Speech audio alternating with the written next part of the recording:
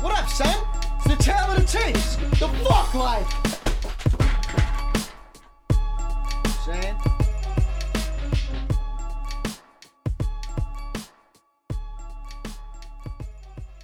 Tale of the Tapes, episode motherfucking 20, you know what I'm saying?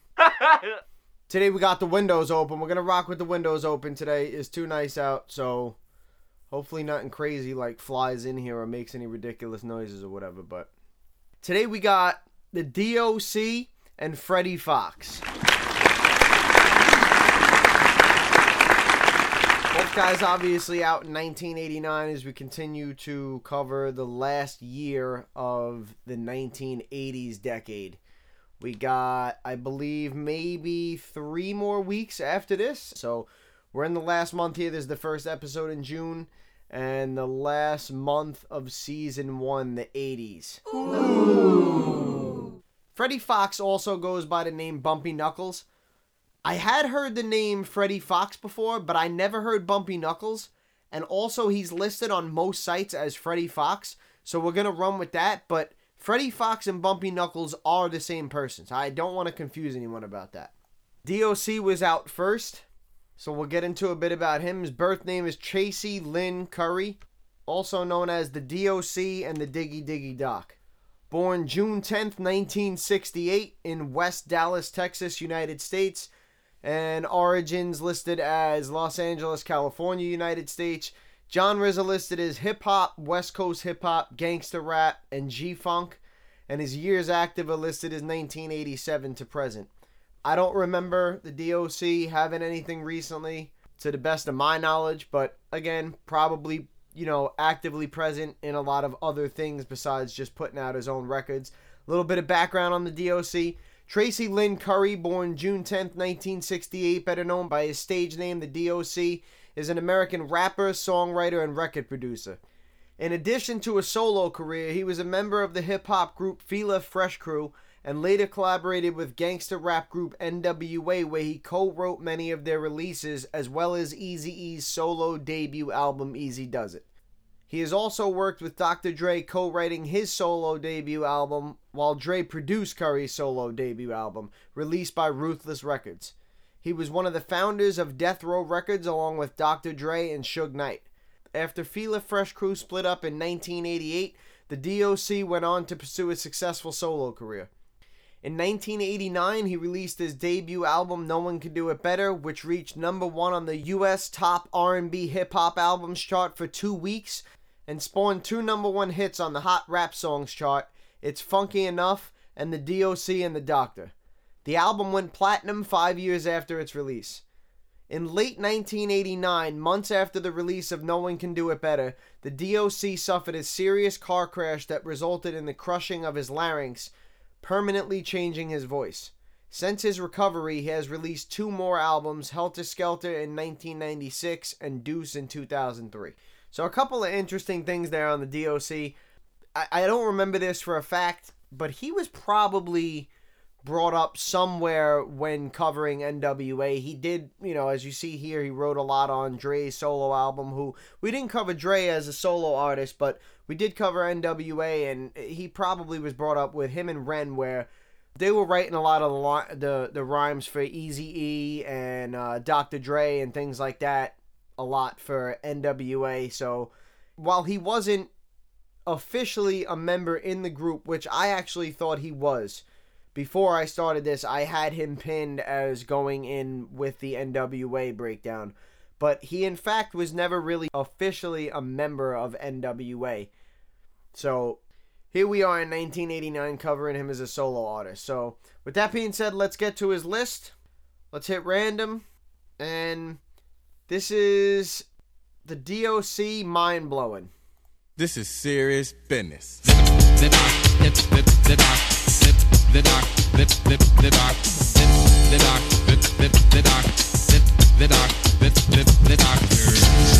Y'all ready to get hyped or what? We're right about now, the doc and this housing is set, center stage, pumping it just like this. A little something for the brethren with intellect to truly understand it. It's like a message from the one who's getting candid, making a mark on the strength with rhyme ain't like nothing. When you're pumping something that's bumping, did it? Cause it's like I had to make one, better than the last one. Close to mistake, none. But something new was needed in the mix to make it as lethal, so lethal that I would think you couldn't be made to invade certain areas, no other jurisdiction. But that was fiction. As you progress and you're enlightened, and the better you're writing by never biting, you're exciting to the crowd. Club, congregation, or gatherings. Homies in the street, they'll be thinking you OG. Smooth, wordy example of how I'm living. I get in this prime, pumping records that'll blow your mind.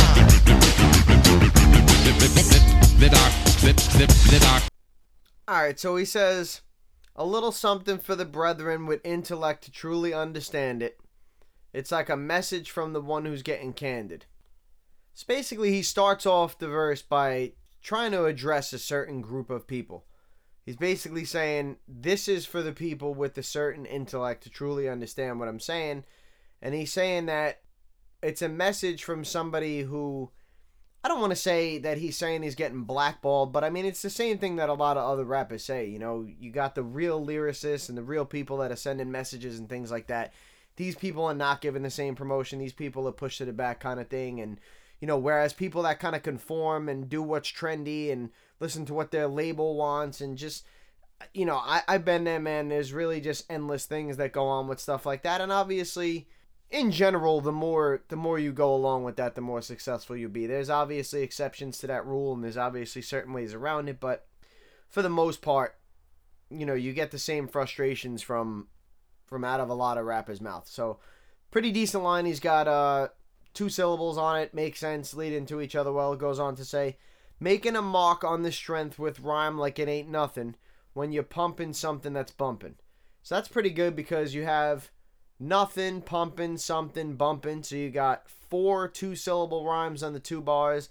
And again, they make perfect sense. They lead into each other well. We haven't seen any crazy metaphors or punchlines or any crazy dope lines here, but technically this is pretty good stuff. You got multiple syllables and multiple rhymes per bar. Then he says, did it, because it's like I had to make one, better than the last one, cause a mistake, none. So this is kind of iffy, this bar, because it's a run-on bar where he says, did it, because it's like I had to make one run-on bar, read it better than the last one, cause a mistake, none. So I get what he's saying, it makes sense. You know, I had to do this because I did that, and then I just had to do something better than that. So here's this. And then he's saying he doesn't really make any mistakes, but I mean, he's got to word it in an odd fashion where it rhymes with what he wanted to say, which is I had to make one. And we've broke down so many of these bars, man. You could get where I'm going with this if you've listened to the other episodes. It's just really not the best way to word it. It's a little bit of like a cop-out kind of. Not a bad line, not going to lose credit for it, but more good than bad so far halfway through. Then he says, but something new was needed in the mix to make it as lethal, so lethal that I would think you couldn't be made to invade certain areas, no other jurisdiction, but that was fiction. Couple of problems with this. You have 2 more run-on bars in a row after the one that he just had. So that's 6 bars right there that are just kind of almost like one big type of sentence with run-on bars. So he says, but something new was needed in the mix to run-on bar. Make it as lethal, so lethal that I would think you, run-on bar, couldn't be made to invade certain areas, which is pretty decent because he does have the made A, invade A, certain areas B. But then after that, he goes into no other jurisdiction, but that was fiction. So that's one of those examples where he sets himself up for a crazy kind of rhyme pattern, and if you break those 2 bars down by themselves, it sounds pretty cool because you have A, B, C, C. But the problem with that, again, is that line 2 doesn't rhyme with line 1. Line 2 just kind of rhymes with itself because, again, you can't end on an odd number with your bars, and he has 1, none, 2, you, then areas. So he would have either had to rhyme areas because that's 5, or he just skipped areas and nothing rhymed with areas, and he went with no other jurisdiction, but that was fiction, which is 2 syllables on it and stuff like that. So there's a lot of give and take with those particular 2 bars right there. But the 4 bars preceding it, probably quite the opposite, with a little more bad than good, where he has, 4 run-on bars in a row and really just the 1 syllable and 1 rhyme per bar and stuff like that. So a lot of give and take through the first verse here. Then he goes on to say, As you progress and you're enlightened, and the better you're writing by never biting, you're exciting.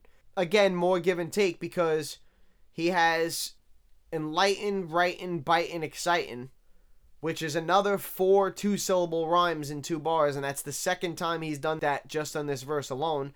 So that's pretty good, and they lead into each other well, and they make sense. It's just like the other ones before when he said, making a mark on the strength with rhyme ain't like nothing when you're pumping something that's bumping. They make sense, they lead into each other well. Same thing here, as you progress and you're enlightened, and the better you're writing by never biting, you're exciting. Problem with that is it ends right there as a run-on bar and leads into to the crowd, club, congregation, or gathering. Homies in the street, they'll be thinking you OG. Which is another example of, instead of bar 1 rhyming with bar 2, nothing rhymes with gathering, and then he just has homies in the street, they'll be thinking you OG. So nothing rhymes with bar 1. Bar 2 doesn't rhyme with bar 1. Bar 2 just has a little rhyme within itself.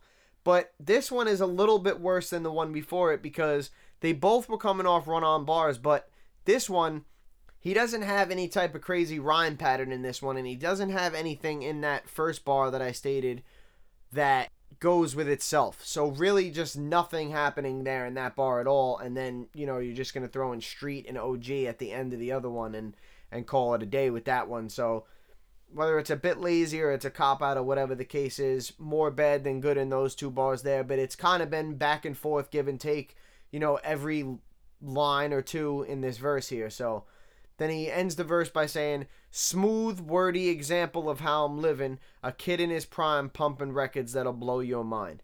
Again, he does the exact same thing as the line before it, so a little bit more bad than good right there. I don't think there was anything really in that verse. There was too much give and take. There wasn't really one particular thing. I mean, he had at least 6 run-on bars or whatever it was.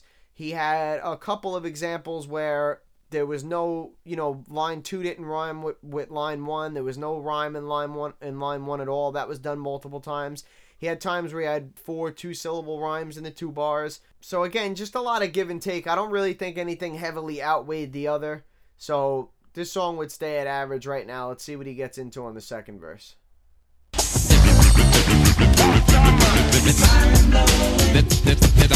Dope.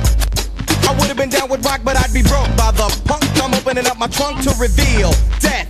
Living it up, my life is like a story. Telling it, cause nobody else is telling it. Checking it, always getting paid, cause the rap is sort of a twist between what you needed and what I mean. What I mean by twist, now you gotta listen. Never a song in the negative, cause I'm applying what you've been missing. So in total, this is one of the many styles of an artist. Hard it may be, but not my heart, it's just a portion. Cup of salted water in the ocean. Rocking it was the notion, this means I needed a potion. So I asked the doctor D.O.E. could he comply? Looking at me with a grin, he shrugged his head and said, why would you ask me a question? Knowing you knew the answer all the time, I'm like the records you can lyrics that'll blow their mind.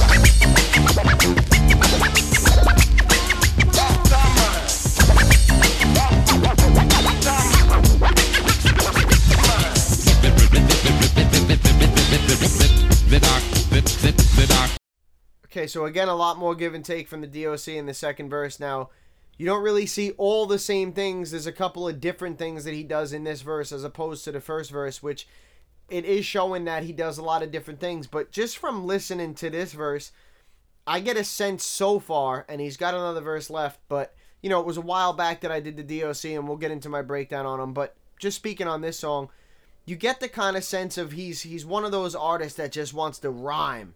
Like, just, let me go. Like, just let me, whether you rap or whether you've been to some sort of underground hip-hop show or whatever before, you always got that dude that he just wants to rhyme. Like, somebody's set is over and he's like, can I go get on the mic and rhyme, and just wants to spit bars. That's what DOC seems like to me right here. He kind of seems like he just sits down and writes, and he's good enough to do some good things, but isn't really good enough or doesn't really care enough to take the time out to correct some of the lazy or sloppy things that he's doing, and he kind of just goes and goes and goes. So in this second verse, he says, the DOC is dope. I would have been down with rock, but I'd be broke. That's a pretty good line right there. I mean, I don't know how much substance it really holds unless he's insinuating, I don't know how to play any instruments or I can't sing or whatever the case is like that. nothing great there, nothing mind-blowing, but it's a pretty decent line. They lead into each other well, they make sense, and he's kind of just alluding to what he's doing here and why he's rapping. And that's a run-on bar which leads into, by the Punk, I'm opening up my trunk to reveal death, living it up, my life is like a story. So now you have kind of the opposite of what you had in the first verse. In the first verse, there was a couple of times where the second bar didn't rhyme with the first bar, and the first bar had no rhymes in it at all. Now you have a scenario where instead of the second bar just rhyming with itself and the first bar having no rhymes with it, he has punk and trunk in the first bar, and then the next bar, nothing rhymes. He should be rhyming with trunk, and he just goes on to say, to reveal death, living it up, my life is like a story.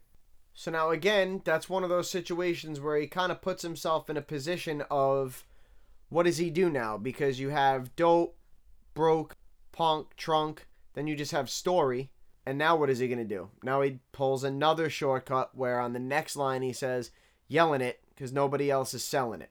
And that bar just rhymes with itself, which is 2 syllables on the rhyme, but again, just a lot of off things here, and a lot of shortcuts and stuff like that. Just some bars that don't rhyme, or certain things not really put in the correct place or whatever. Then he says, checking it, always getting paid because the rap is sort of a twist between what you need and what I mean. What I mean by twist, now you gotta listen. Then he goes on to rap really fast. I'll get into that in a second. But with this is one of those scenarios where, yes, it's not in a typical pattern or fashion of where it's just bar 1 rhyming with bar 2. But what he does do here is he has like a play on words and kind of goes back and forth with the words that he's saying and the things that he's rhyming. So, again, give and take. And I've tried to explain that everything is included here. So, when I say something negative, if there isn't something positive to say in that line, that's when you start to slope down, and if that trend continues, you'll start to lose points. This is, and that did happen in the beginning of this verse, where he started doing things a little bit too often and skipping bars that didn't rhyme and putting things in the wrong place and stuff like that.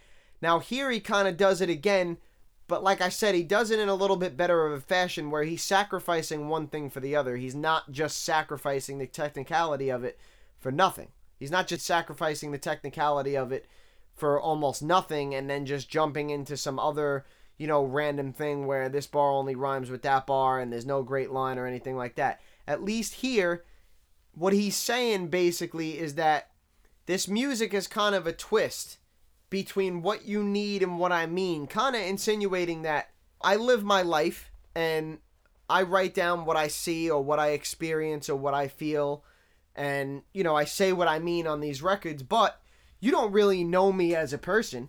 This is entertainment for you. This is something that you go out and you buy, and, whether it's a deep song and you listen to it by yourself and you zone out to it, or it's something you bump at a club when you're partying, or it's something you drive around to and bang in the trunk or whatever. But the point of what he's saying is that you're going to take what you need from it. So when you relate to certain things that I say, or you decipher my lines in your own type of way of, oh, I know what he means by that, it might not be the same thing as what the DOC means when he wrote it, is kind of what he's saying. So rap is kind of this twist between what you need and what I mean. Then he kind of flips that again and says, what I mean by twist, now you gotta listen. Then he goes into rapping really fast, which I want to address because we haven't really had anybody who, had that as like a style. Like, we haven't gotten up to in this podcast like Twista or Bone Thugs or anybody like that. So while we're seeing this here, I want to address it a little bit. While rapping fast can be difficult because of the amount of syllables that you're saying, so yes, I do deem it to be a little bit more difficult. If it's going to be a give and take type thing, then you're going to even out again, where if you're rapping really fast but you're not saying anything good, or all your rhymes are just one syllable and there's only, 1 or 2 rhymes per bar and things like that, it's like, all right, he's rapping fast but he's not really saying anything. And it kind of, or it could be you're rapping fast and you're just, rhyming words to rhyme words and you're almost not even making any sense, or whatever the case is, or you're taking shortcuts, which a lot of people that rap fast actually do. We'll get into that when we cover people that actually rap fast, but this is a scenario where he nails the flow in the syllables. He does that the correct way because, again, it is difficult to get that many syllables in there and to say them that fast and, you know, to be able to understand what the person is saying and stuff like that. But basically, it's pretty good the way he does it because he's able to swing back to the listen line. So he says, what I mean by twist, now you gotta listen. Never a segment in negative because I'm employing what you've been missing. So you have, what I mean by twist, now you gotta listen, A. Never a segment in, B. Negative, B. Because I'm employing what you've been missing, A.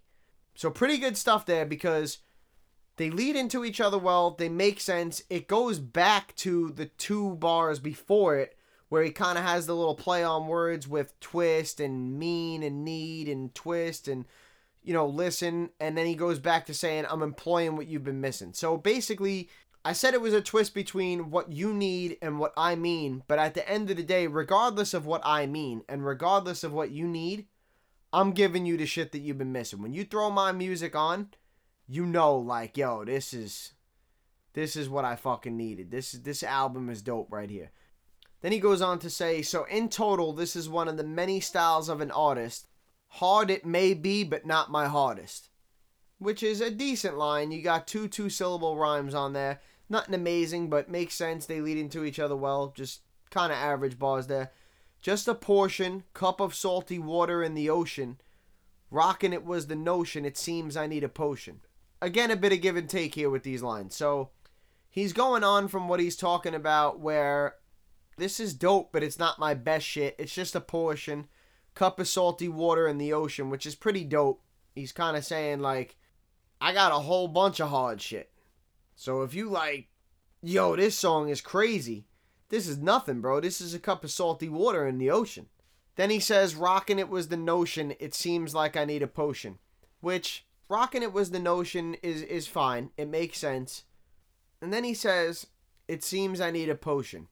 I'm sure, again, that I can guess what he's insinuating here, where he's kind of just saying, you know, I'm dope, I need medicine type of thing, but it's not really a great line. It's carried by the fact that it has ocean, notion, and potion in the 2 bars, which is 3 2-syllable rhymes, which he had 4 2-syllable rhymes twice in the first verse. Now he's got a line here with 3 2-syllable rhymes.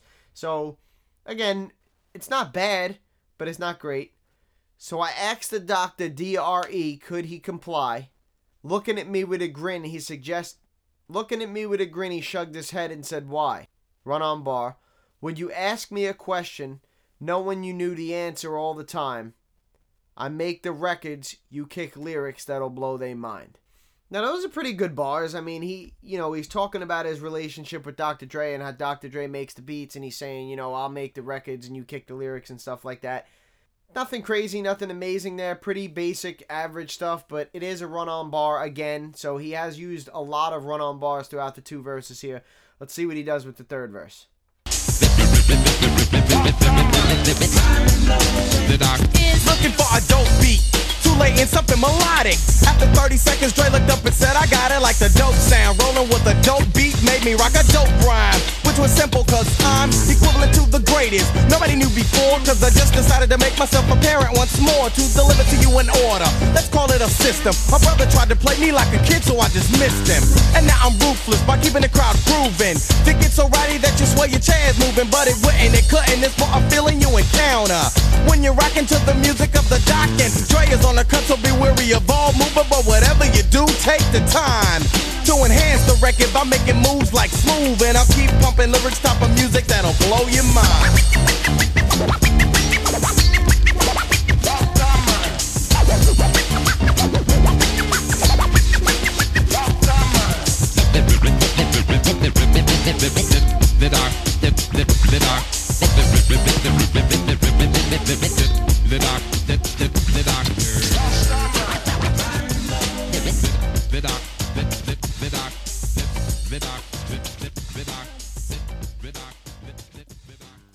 Definitely more give and take in the 3rd verse from the DOC. He says, the DOC is looking for a dope beat to lay in something melodic. After 30 seconds, Dre looked up and said, I got it.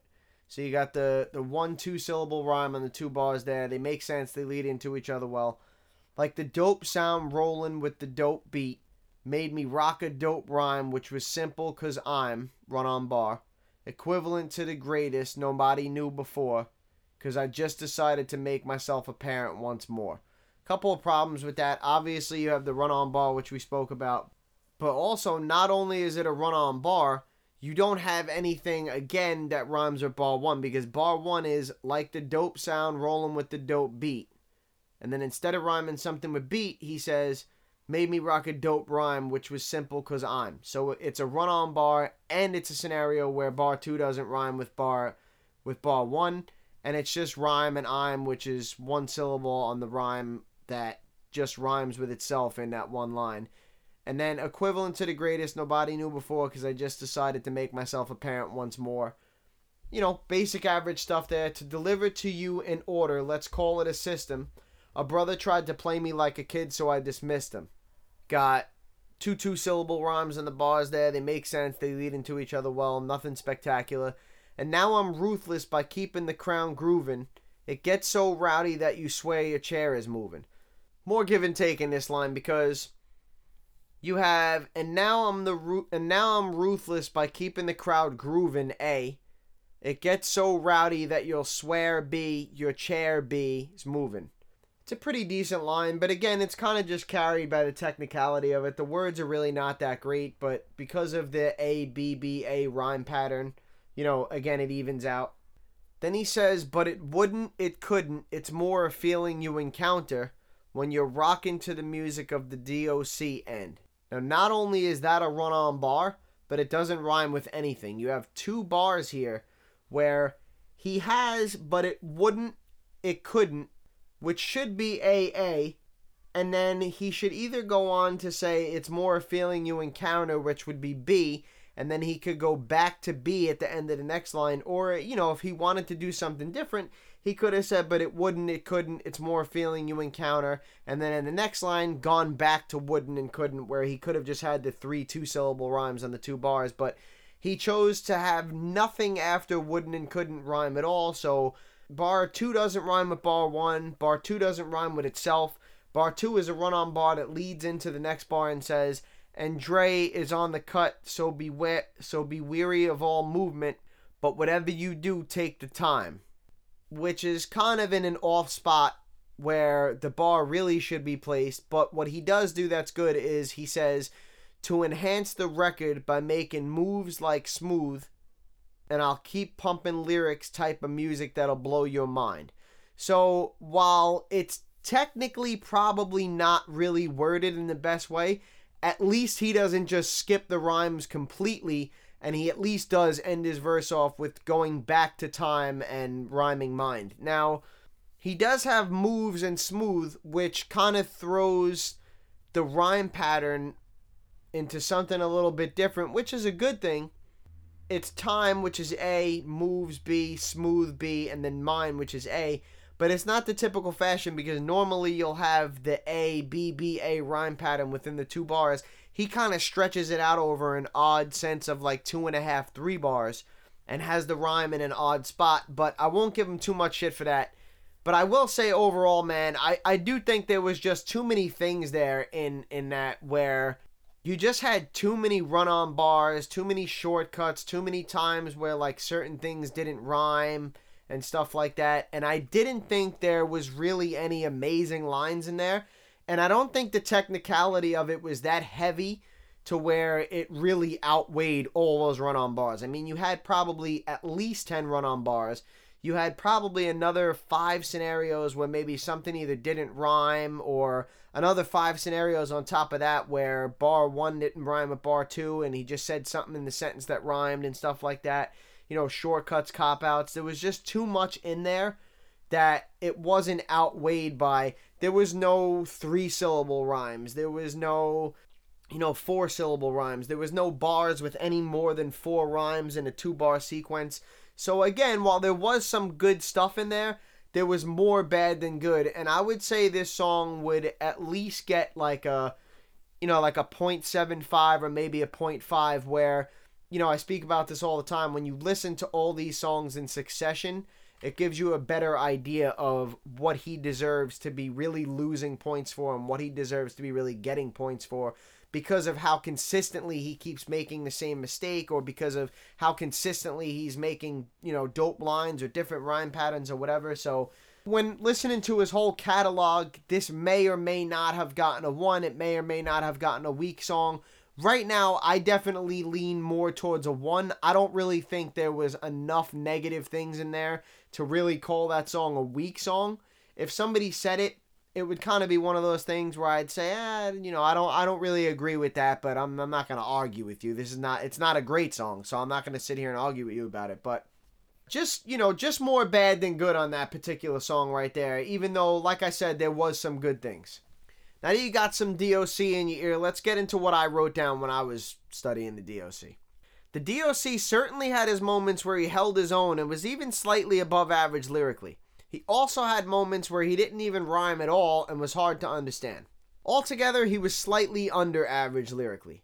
The DOC may have written a lot of lyrics on NWA's debut album Straight Outta Compton and contributed to the group in other ways while being signed to Ruthless Records, but was never officially a member of the group. He did, however, drop 3 qualifying solo albums, all of which were good. He only managed to put out 1 great song, but also put out 1 weak one, canceling each other out.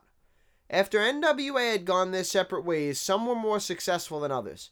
Although the DOC didn't have tremendous solo success, he still had a decent impact with NWA alone, even though he wasn't technically in the group as far as writing a lot of rhymes with them. There wasn't anything out of the ordinary about the DOC until he unfortunately lost his voice before dropping his second solo album. I thought he did a great job from then on out working with what he had and having a pretty unique sound. Now, obviously, he was kind of forced in a certain sense to have that unique sound. I get that. But we're always faced with choices in life. He could have quit rapping when he had his larynx crushed, that's for sure. Certainly could have quit rapping. He didn't. What he did was, when he was presented with an obstacle, he turned it into an opportunity, and I think he should get credit for that. Now, again, he wasn't overly original, so I don't want to blow it out of the water, but I just want to point out how he had a choice here. Somebody's going to turn around and say, oh, he's getting points for originality because of his voice. His voice wasn't like that when he started rapping. His fucking voice box got crushed. That's not original. It is. Because nobody else has a fucking crushed voice box. And he could have quit, and he decided instead of quitting, hey, I'm going to fucking sound different than everybody else. I don't give a shit. So while it's not as original as some other artists who made a conscious effort and decision to be out of control original, it still is original. He did the best with what he was given, and, it was a pretty original characteristic and sound. So let's get into the math of what I just said.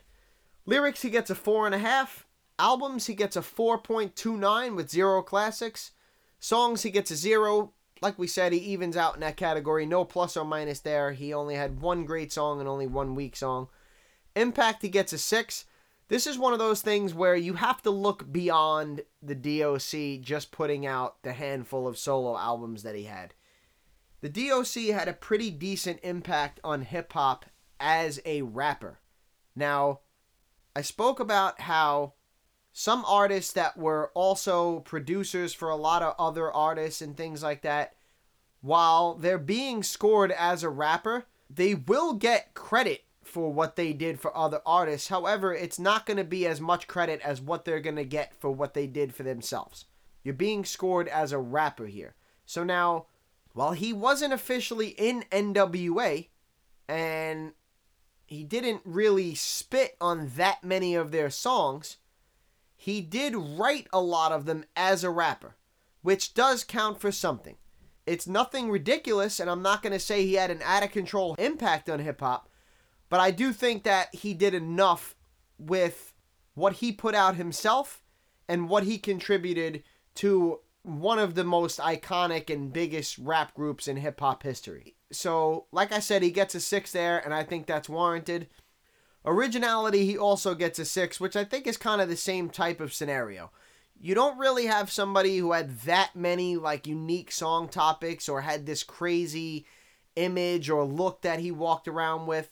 Mostly typical stuff, but he didn't really hop on any bandwagons or trends. He seemed like, for the most part, he did what he wanted to do. And while it may have been, I don't want to say common, it may have been done by other people, it still seemed like he was doing it because it was what he liked and what he wanted to do. It wasn't that he was trying to sell out and sell more records or anything like that, or copy anybody else's style and then totally abandon it and copy someone else's style, you know, to try to get fucking brownie points or whatever way you want to put it.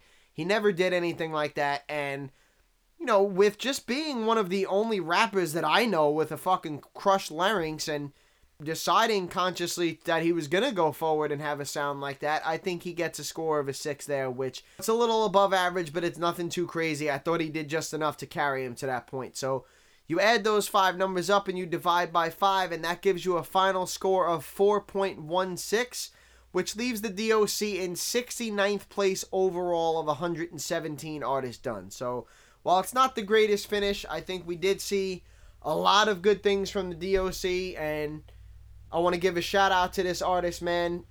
Tremendous job with your career in more ways than one. So now that you heard that, let's get into our next artist, Freddie Fox, who, like I said, also had his debut solo album in 1989, just after the DOC's in 1989. So his birth name is James Campbell, also known as Bumpy Knuckles, born March 27th, 1969 in Long Island, New York, United States. Genres listed as hip-hop, and his years active are listed as 1986 to present. He did put out a CD. I'm 99% sure it was last year. I think it was 2019. It might have been 2018. I heard it. I don't remember off the top of my head what that particular album was scored, but I kind of enjoyed listening to Bumpy Knuckles, man. He, you know, I'm just a fan of the kind of style that he kind of brings to the table. You know, he's a little bit more of like that boom bap underground type dude. I spoke last week at the end of last week's podcast when I said that Freddie Fox was going to be on this week about how he's probably really the most quote-unquote underground dude that we've covered. And like I said, I don't say that in a fashion of him not having any success or not being known at all. While he's certainly not really well known to like your general public outside of hip-hop, and he's really not even somebody that I hear a lot of hip-hop heads bring up, which is again why I kind of allude to calling him not an underground rapper, but probably the most underground rapper that we've had so far. But I say that more so because of kind of his style and approach to things. He kind of just came out with that, yo, I'm coming straight forward right at you. I am who I am. I'm going to say what the fuck I want to say, and my music's going to sound how I want it to sound. And I don't really give a fuck if I sell records. I mean, that's kind of the vibe that I got from Bumpy Knuckles. So let's get into a little background on him. James Campbell, born March 27, 1969, better known by his stage names Freddie Fox and Bumpy Knuckles, is an American rapper and music producer from Long Island, New York. Now, it's interesting because, like I said, I spoke last week about how I kind of am referring to this guy as the most quote-unquote underground rapper that we've had on here so far in this podcast. And really, that right there, what it just told you, that he's an American rapper and record producer from Long Island, New York, is really the only thing it says about him. Now, I want to throw in a little side note here that I think is interesting and cool, and that's not to say that I throw in little side notes about everybody, but I do think that this thing is noteworthy to bring up, and I also think that coupled with the fact that there really isn't much to say about him, aside from he's an American rapper and music producer from Long Island, New York, I think it's fitting that I throw this in here. So in 1986, he recorded You Gotta Come Out Fresh and Handling Things under the alias Freddie C as a member of the Supreme Force on NIA Records. Later in 1986, he was slated to meet with producer Eric B., who was searching for an MC to pair up with. Freddie Fox missed the meeting, and Eric B. ended up pairing with MC Rakim and forming the group Eric B. and Rakim. So that, to me, is definitely something that's worth throwing in, especially in a scenario where they're not giving us much on this guy at all. So basically, I mean, that fucking changed history right there, or potentially changed history. Eric B. and Rakim. Now, I'm not saying that Eric B. or Rakim wouldn't have had success if they didn't meet up with each other, because I do believe that both of them probably would have had their own successes. But I mean, think about how fucking big Eric B. and Rakim was. that almost never happened. That was almost Eric B. and Freddie Fox, which actually doesn't even really sound that bad. So, pretty interesting. It makes you wonder, if Freddie Fox didn't miss that meeting, is there ever an Eric B. and Rakim? Is it fate? Was that supposed to happen? Who the fuck knows, man? Not me. But just a little interesting side note I felt that was important enough to throw in there. So, let's go to Freddie Fox's list. Let's hit random. And this is Freddie Fox, The Ladies Jam. Now, I want to say before we even start this song, I don't remember this song off the top of my head. So I can't really speak on how good or bad or hard or whatever this song is. Or even really like what he says in it. But I could tell you from the title of the song called The Ladies Jam, I'm guessing that we're probably not going to get typical Freddie Fox here, because like I said, Freddie Fox was really a kind of aggressive, in-your-face, boom-bap type of MC, and from a song titled The Ladies Jam, I'm not sure that we're going to get that here. I don't remember Freddie Fox making too many songs like this. This may be one of the only songs that he made like this. Don't quote me on that, because I don't really remember, but off the top of my head, I don't really remember any songs like this, but it is what it is. This is what we do. We hit random. It came on, so this is Freddie Fox, The Ladies Jam. Let's see where he goes with this.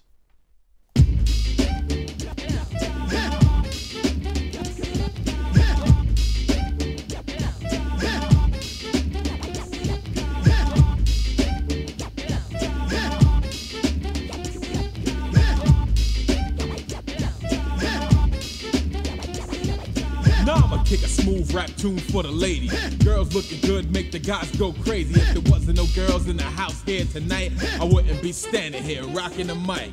Fellas admit it, the music is slam over, but it's all the girls that make you wanna go. You wanna be in on the skins like a rap star. If the bass is strong, it shouldn't matter who you are. Girls wear pants, tight and slender. Looking so good should make a man a pretender. On the mic when I'm rapping, I look in the crowd. Women in the front row screaming out loud.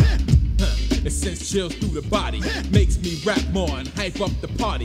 Letters in the mail, sexy lipstick. I had to write a song for the ladies real quick.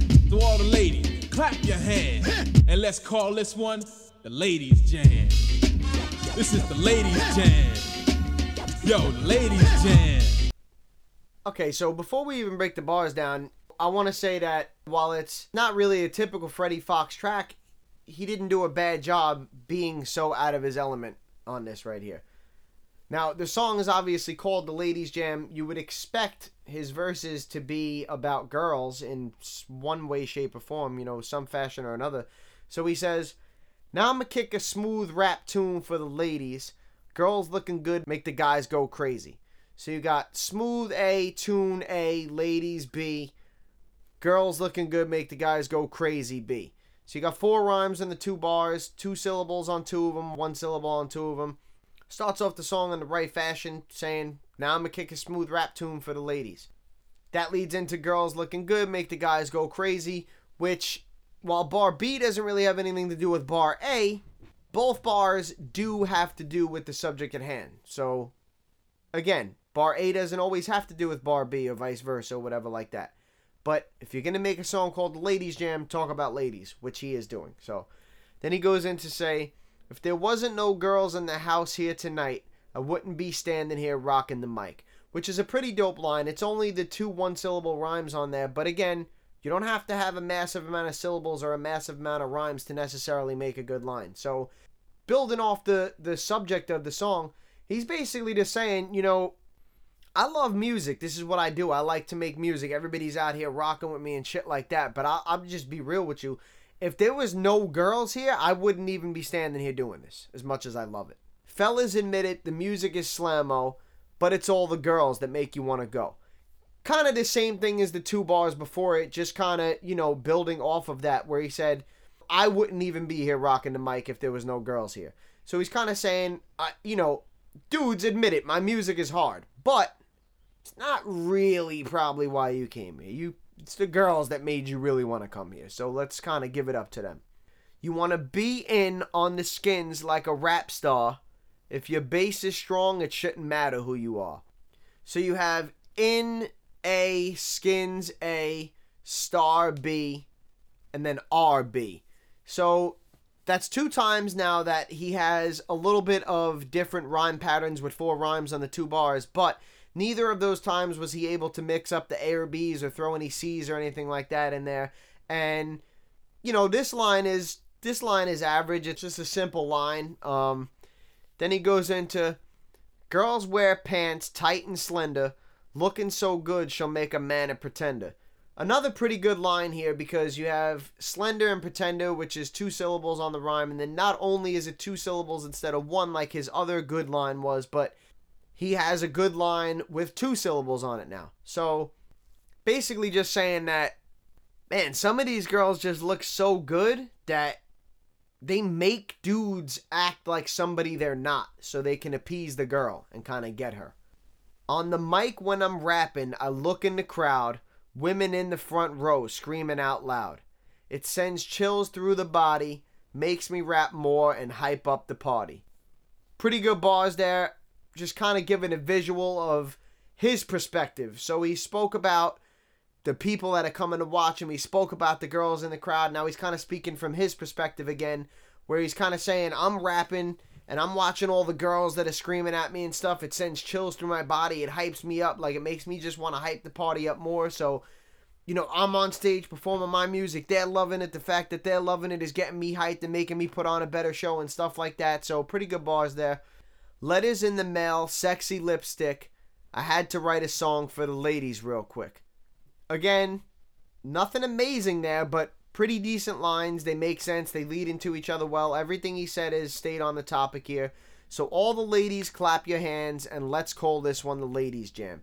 Again, very simple, direct to the point, but talking about how he called the song the Ladies Jam, basically explaining, you know, why he's making this song, what he likes about girls, what he sees when he's out at the clubs and performing and stuff like that. So pretty good verse there. Definitely, for sure, more bad than good from Freddie Fox. There wasn't anything too amazing in there, but off bat, I would say this song is at least a 1.25, you know, just to keep track of what's going on here already, just based on the fact that he was able to keep the same topic throughout the entire verse. Now, he won't get credit from that if he just completely deviates and starts rapping about random shit, but if he's able to keep verse 2 and 3 on point with the topic, then he will stick with that extra quarter point. Now, also, because of the fact that there was definitely more good than bad in that first verse, while I don't really necessarily feel that it was quite enough to carry it to like a really above average verse the way we get extra points for it, I do think he's starting to climb that hill and go up that mountain, just the same way when I spoke about before. If you continue to do these negative things, that's when you start going down and losing points. So if he continues to do those positive things, meaning if verse 2 is just like verse 1 and verse 3 is just like verse 1, then this is probably going to wind up being in between an average and a good song, because not only was he able to keep the topic, but in every verse he was able to do more good than bad. So depending on how much more, we'll see how many points how many extra points he's given when we listen to the next couple of verses. But I just want to point out, you know, what direction we're headed in right now. Yo, fellas, this is the Ladies Jam. Now when the party is jumping and the women are smiling, fellas play it low key, I call it styling. You gotta check yourself before you make a move, cause if you play yourself out once, then you lose. You gotta face the fact, women got the upper hand, cause it's the real good woman that makes a man. Fellas, let me ask you, please be truthful. Would you rather have a man or a woman seduce you? I don't know about you, I'd rather die a woman juggler than to die a baloney smuggler. Now me being a man, I gotta love my woman, show her that this black man can keep her coming. Brothers get jealous, fighting over ladies. Somebody else get your skins, now you're crazy. But there's more women in this world than men, so why can't all of us fellas be in? So this is for the lady, clap your hands, so we can do this. It's the Ladies Jam. Yo, Ladies Jam. Yo, fellas, it's the Ladies Jam. Another pretty good verse there from Freddie Fox. He says, now when the party is jumping and the women are smiling, fellas play it low key and call it styling. Pretty self-explanatory, and he's got the two-syllable rhymes on the 2 bars there. You gotta check yourself before you make a move, cause if you play yourself out once, then you lose. You gotta face the facts, women got the upper hand, cause it's the real good woman that makes a man.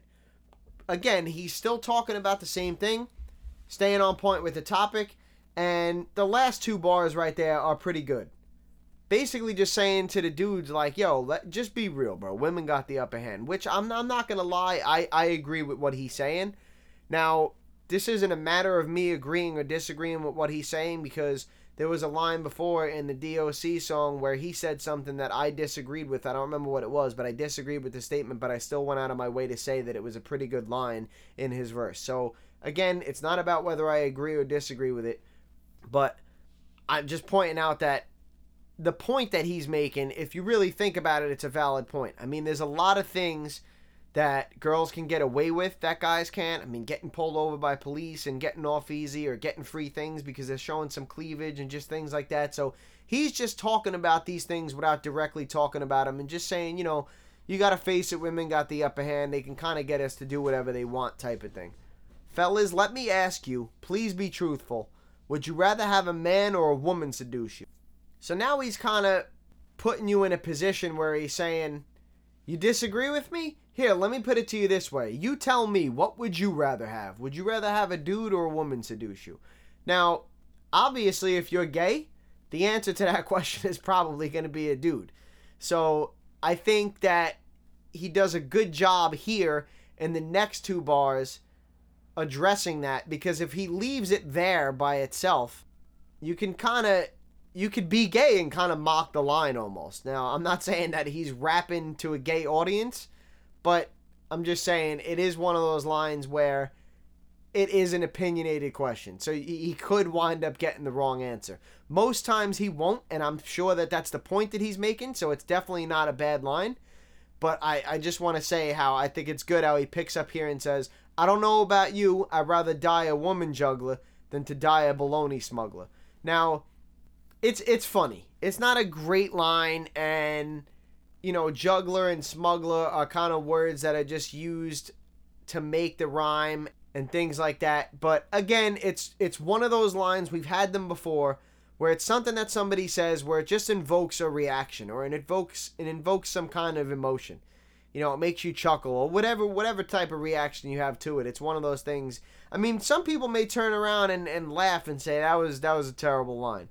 I mean, you know, terrible in what sense? Because he said juggler and smuggler. I get that. Like, that's not really the greatest way to kind of word things, and baloney smuggler, and it's just a silly line. I get it. But I think that's kind of the point in this type of song. This is not one of those songs where he's being aggressive and he's coming at you with hard bars and punchlines and, you know, I'm gonna fuck you up and shit like that.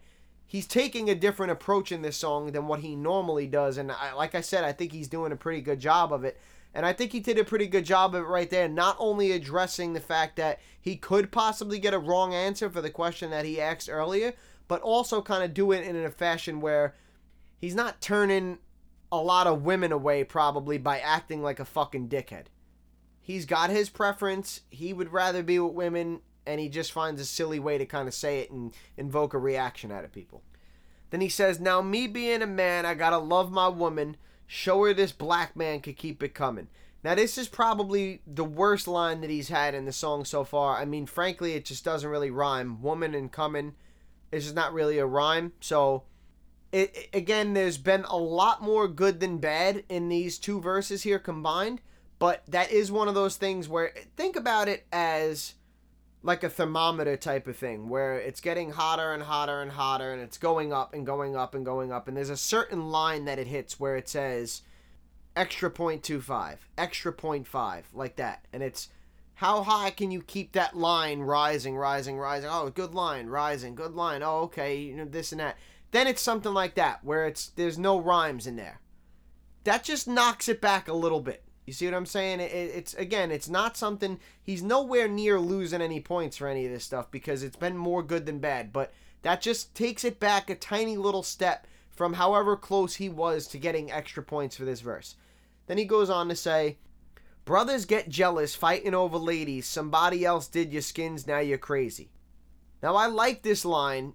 Again, this is a matter of personal preference with me agreeing with what he's saying. But I'm not saying that the line is good because I agree with what he's saying. I just think that he's making a strong, valid point, and I think he does a decent job of getting his point out there in a correct fashion. You know, you got the two-syllable rhymes on the 2 bars, and he's basically just saying how, you know, it's ridiculous to him. You're out here fucking fighting and shit. That ain't really getting you nobody. You came out here to get some pussy, you know, whatever way you want to put it. But now you're in a fight.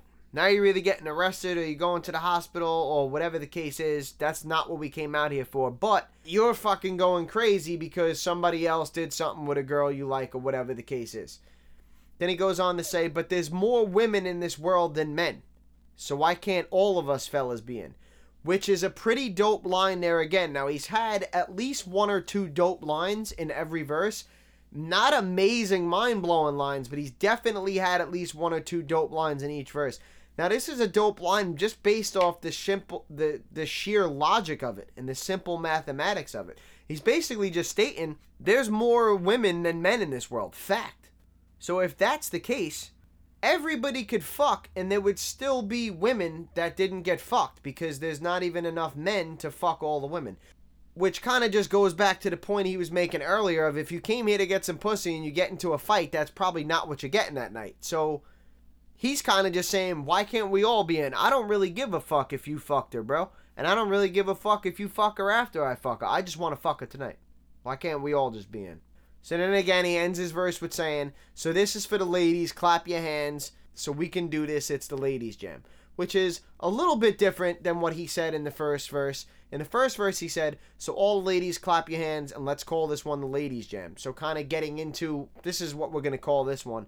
And then in the second verse, he says, so this is for the ladies, clap your hands, so we can do this, it's the ladies' jam. So while it is the same rhyme with hands and jam, it's not necessarily the exact same line. And he's kind of saying it of like, before he wanted to tell you what it was called, now you know what it's called, and he's saying, now we could do this. It's the ladies' jam. I'll be curious to see what he says in the third verse. I would assume that he's probably going to end the verse off with the same rhymes with hands and jam, but I'll be curious to see if he words it a different way or if he decides to word it the same way as the first or the same way as the second. I don't really expect him to do that because I'm not really sure how or why you would just pick one to completely repeat but have one be changed. I feel like if you've done this on 2 verses now where you're basically saying the same rhyme but you're wording the line differently, do the same thing on your third verse. Use the same rhymes but just word your lines differently. So let's see if we can find a way to do that. Come on, it's the ladies' jam.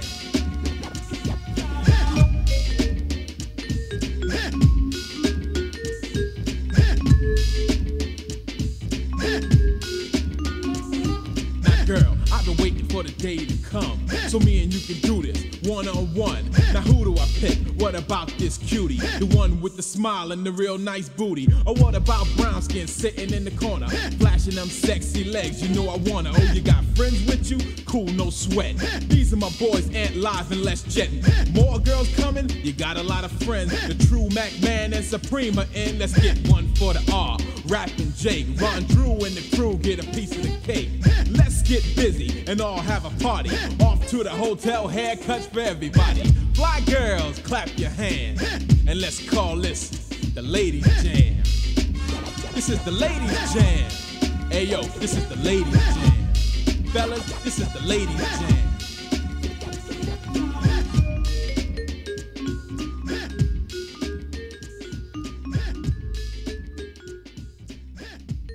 Check this out. Okay, so really a lot more of the same there from Freddie Fox. He says, girl, I've been waiting for the day to come so me and you could do this one-on-one. Now, who do I pick? What about this cutie? The one with the smile and the real nice booty. These are, mostly just simple, average rhymes here. You got the 2 one-syllable rhymes, and you got the 2 two-syllable rhymes on the 4 bars there. But, again, they make sense. They're on point with the topic. They lead into each other well. There's nothing wrong with any of these lines. Nothing amazing, but pretty good stuff here.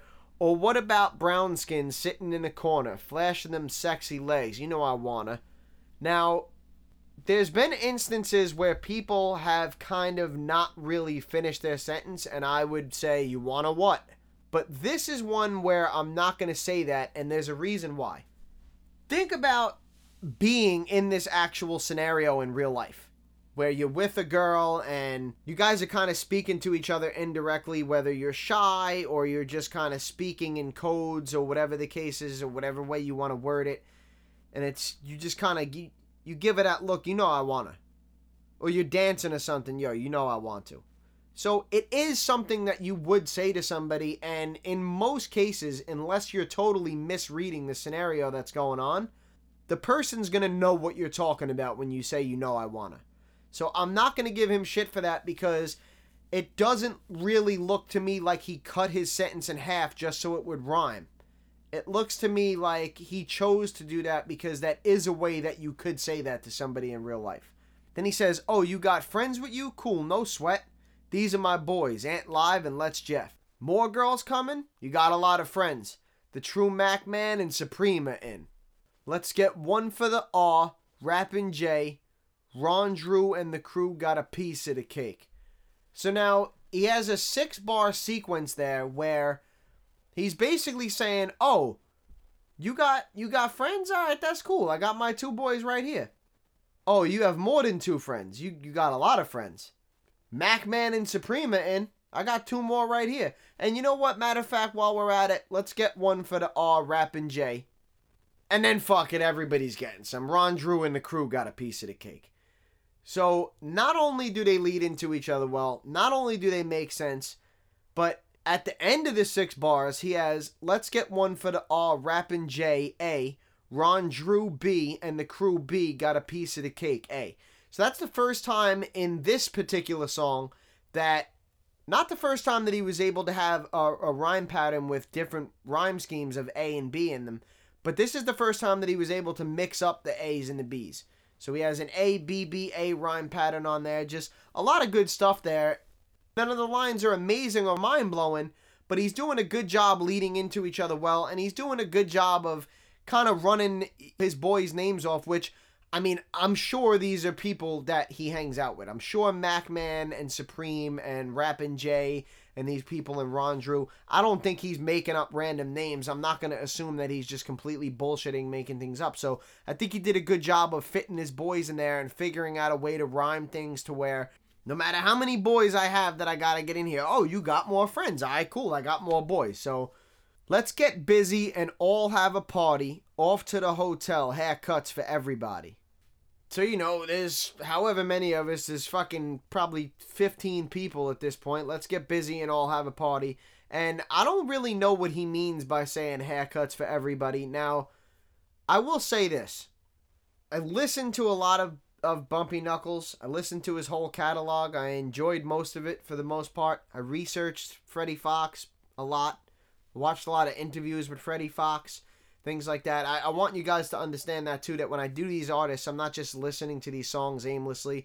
I read up on these people a lot. I watch a lot of interviews with these people themselves so I can get the words directly out of their mouths. And not only do I read up on the people themselves and watch interviews on them, but I look at a lot of other things, like things that are written about their albums. You know, an explanation of the album and things like that. So it's just a lot of research done and a lot of information going into a lot of these things. So I will tell you with my educated opinion that I'm not going to just write it off as being a terrible line. It very well may be. It may be one of those lines that really doesn't make sense and it's not a good line. It's not really going to matter. He's had way more good than bad in every verse. And while I don't think any of those verses alone were good enough to give him an extra quarter of a point or so, I do think that throughout the totality of the 3 of them, you could definitely warrant giving at least another quarter of a point. So, like I predicted, this song right now does wind up getting scored as like a 1.5, because with the fact that he was able to keep the topic the entire song, he gets a quarter point for that. He doesn't get an extra quarter point for having it be like a really original topic. I mean, plenty of people before and after have made songs about girls. So he does get the credit for being able to keep the topic the entire song, and I do think that the totality of this, he's going to get the extra quarter point, and that's going to bring this to a 1.5. But back to the lines of what I'm talking about is that while I personally don't know what he's talking about, and I wasn't able to find anything on what he's talking about, I do assume that he's talking about something. And like I said, even if he's not, it's not going to make or break the score for this song. Last 2 bars in the verse, he says, "Fly girls, clap your hands, and let's call this the ladies' jam." Now, personally, I think that Freddie Fox could have done a little bit better of a job with flipping around those last 2 bars. He used the same thing of, "and let's call this the ladies' jam," which is what he used on the first one. So I'm not really 100% sure exactly why he decided to kind of copy that one.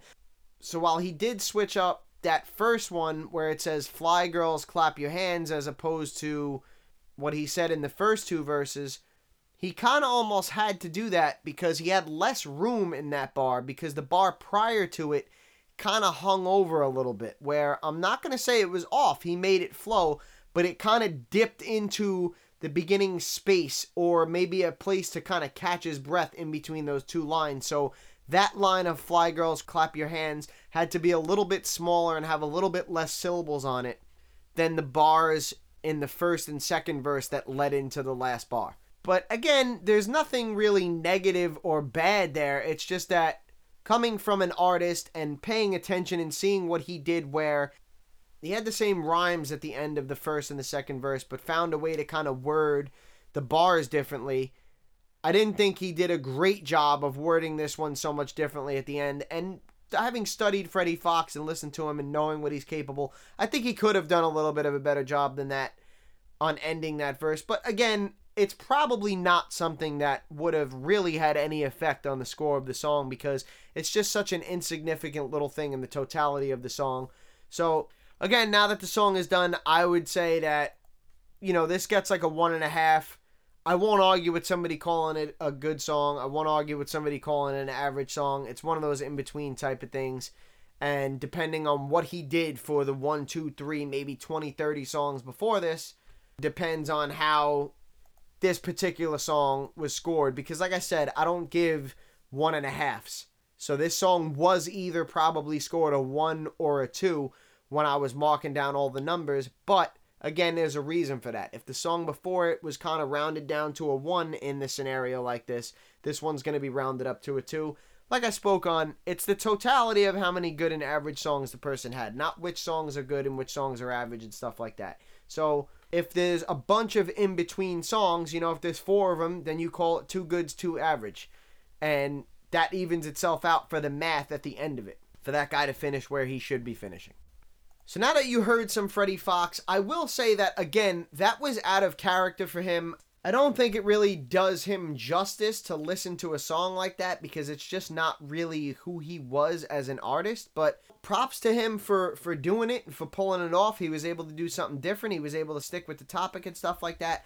For people that have never heard Freddie Fox before and they're listening to that for the first time, I would probably go recommend that you listen to a different song from Freddie Fox to really get a feel of what he was like. But again, he did a pretty good job with the song. It was definitely more good than bad, and he was able to keep the topic and stuff like that. So let's get into what I wrote down about Freddie Fox while I was studying him. Personally, I was more familiar with the name Freddie Fox than I was Bumpy Knuckles. Nevertheless, same person, so I had heard of him before doing this, was just unaware of his other alias. That being said, Fred Fox was one of the more pleasant surprises while doing this study. He was above average lyrically, with mostly super aggressive lyrics and some great punchlines. However, he did occasionally have a habit of repeating himself sometimes rather than rhyming. Although he certainly shined with some, he was a tiny bit inconsistent when dropping albums, with 5 being good and 3 being average out of the 8 he qualified. Of the 130 songs he put out, not a single one was weak, but he did manage to drop 2 great songs and 13 good ones. Bumpy Knucks was certainly a name more well known by hip-hop heads as opposed to your average music listener, but he did have influences on artists such as Tupac, Nas, Big L, Rick Ross, and others.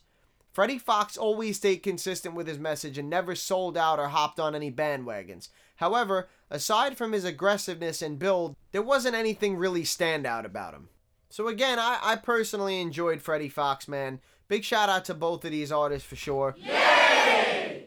But me personally enjoying something or liking listening to somebody, as I've said before, really has nothing to do with my scoring on these things. So let's get into the math of what was written down there. Lyrics, he gets a 6. Albums, he gets a 3.71 with 0 classics. Songs, he gets plus 0.15. We spoke about how he had 130 songs. There was no weak songs and 2 great songs, so he's plus a very little bit there. Impact, he gets a 5. We also spoke about how I deem this guy, at least so far, to be probably one of the more quote-unquote underground artists that we've had. So, while he did have some big things as far as who he was involved with, you know, he was supposed to meet up with Eric B. and basically, you know, form the group with Eric B., which would have stopped Eric B. and Rakim from ever being formed. So, I mean, that's kind of mind-blowing in itself. That makes you wonder what could have or would have been. But it didn't. It didn't happen. But, you know, it was more give and take, really, with his impact. Again, a couple of people influence. You don't have a lot of people, but you do have some pretty big names with Tupac, Nas, Big L, and Rick Ross. There was a couple of other, you know, minuscule ones in there, but I think he gets an average score for impact, man. A little bit of a combination of being a pretty well-revered name in the actual hip-hop industry to real hip-hop heads, and, you know, not really having a tremendous amount of commercial success or things like that. So I think he falls in the middle at average there. Originality, he gets a 6. Like I said at the end of the breakdown on Freddie Fox, he was original in a sense of he definitely did what he wanted to do. He never, like, sold out or hopped on any bandwagons or anything like that. But again, aside from his just overall straightforward, aggressive style, there wasn't really anything super original about him. He didn't really have that many songs that were, like, super original song topics. He didn't have any type of crazy or strange way that he went about delivering his bars. He didn't have any type of ridiculous voice or delivery that was totally stand out from everybody else. His image was, you know, mostly that of your quote-unquote typical street rapper type of dude. Now, that's not overly popular at this point. It's only really come in about 2 or so years ago, but it is generally popular for that culture, is what I'm trying to say. Is he's not really that standout for a rapper. But I did think that it was enough to be above average with the fact that he did have some original things about him. And he, like I said, he never sold out or hopped on any bandwagons or anything like that. So I did think that he did enough there to have him above average, but it just wasn't anything, you know, spectacular or super standout. Add all those numbers up, you divide by 5, you get a final score of 4.17, which leaves Bumpy Knuckles tied for 67th place overall of 117 artists done. So he actually finishes 1 spot ahead of the DOC, which is kind of odd that we had these guys this close together happening to be on the same podcast. I mean, what's really the odds of that, of 2 guys that you have in the same podcast episode finishing one right in front of the other? I would be surprised if that actually ever happens again over the course of the next 4 years. You might remember when we did the Jungle Brothers a couple of weeks back, Mike G wound up finishing tied for 67th place.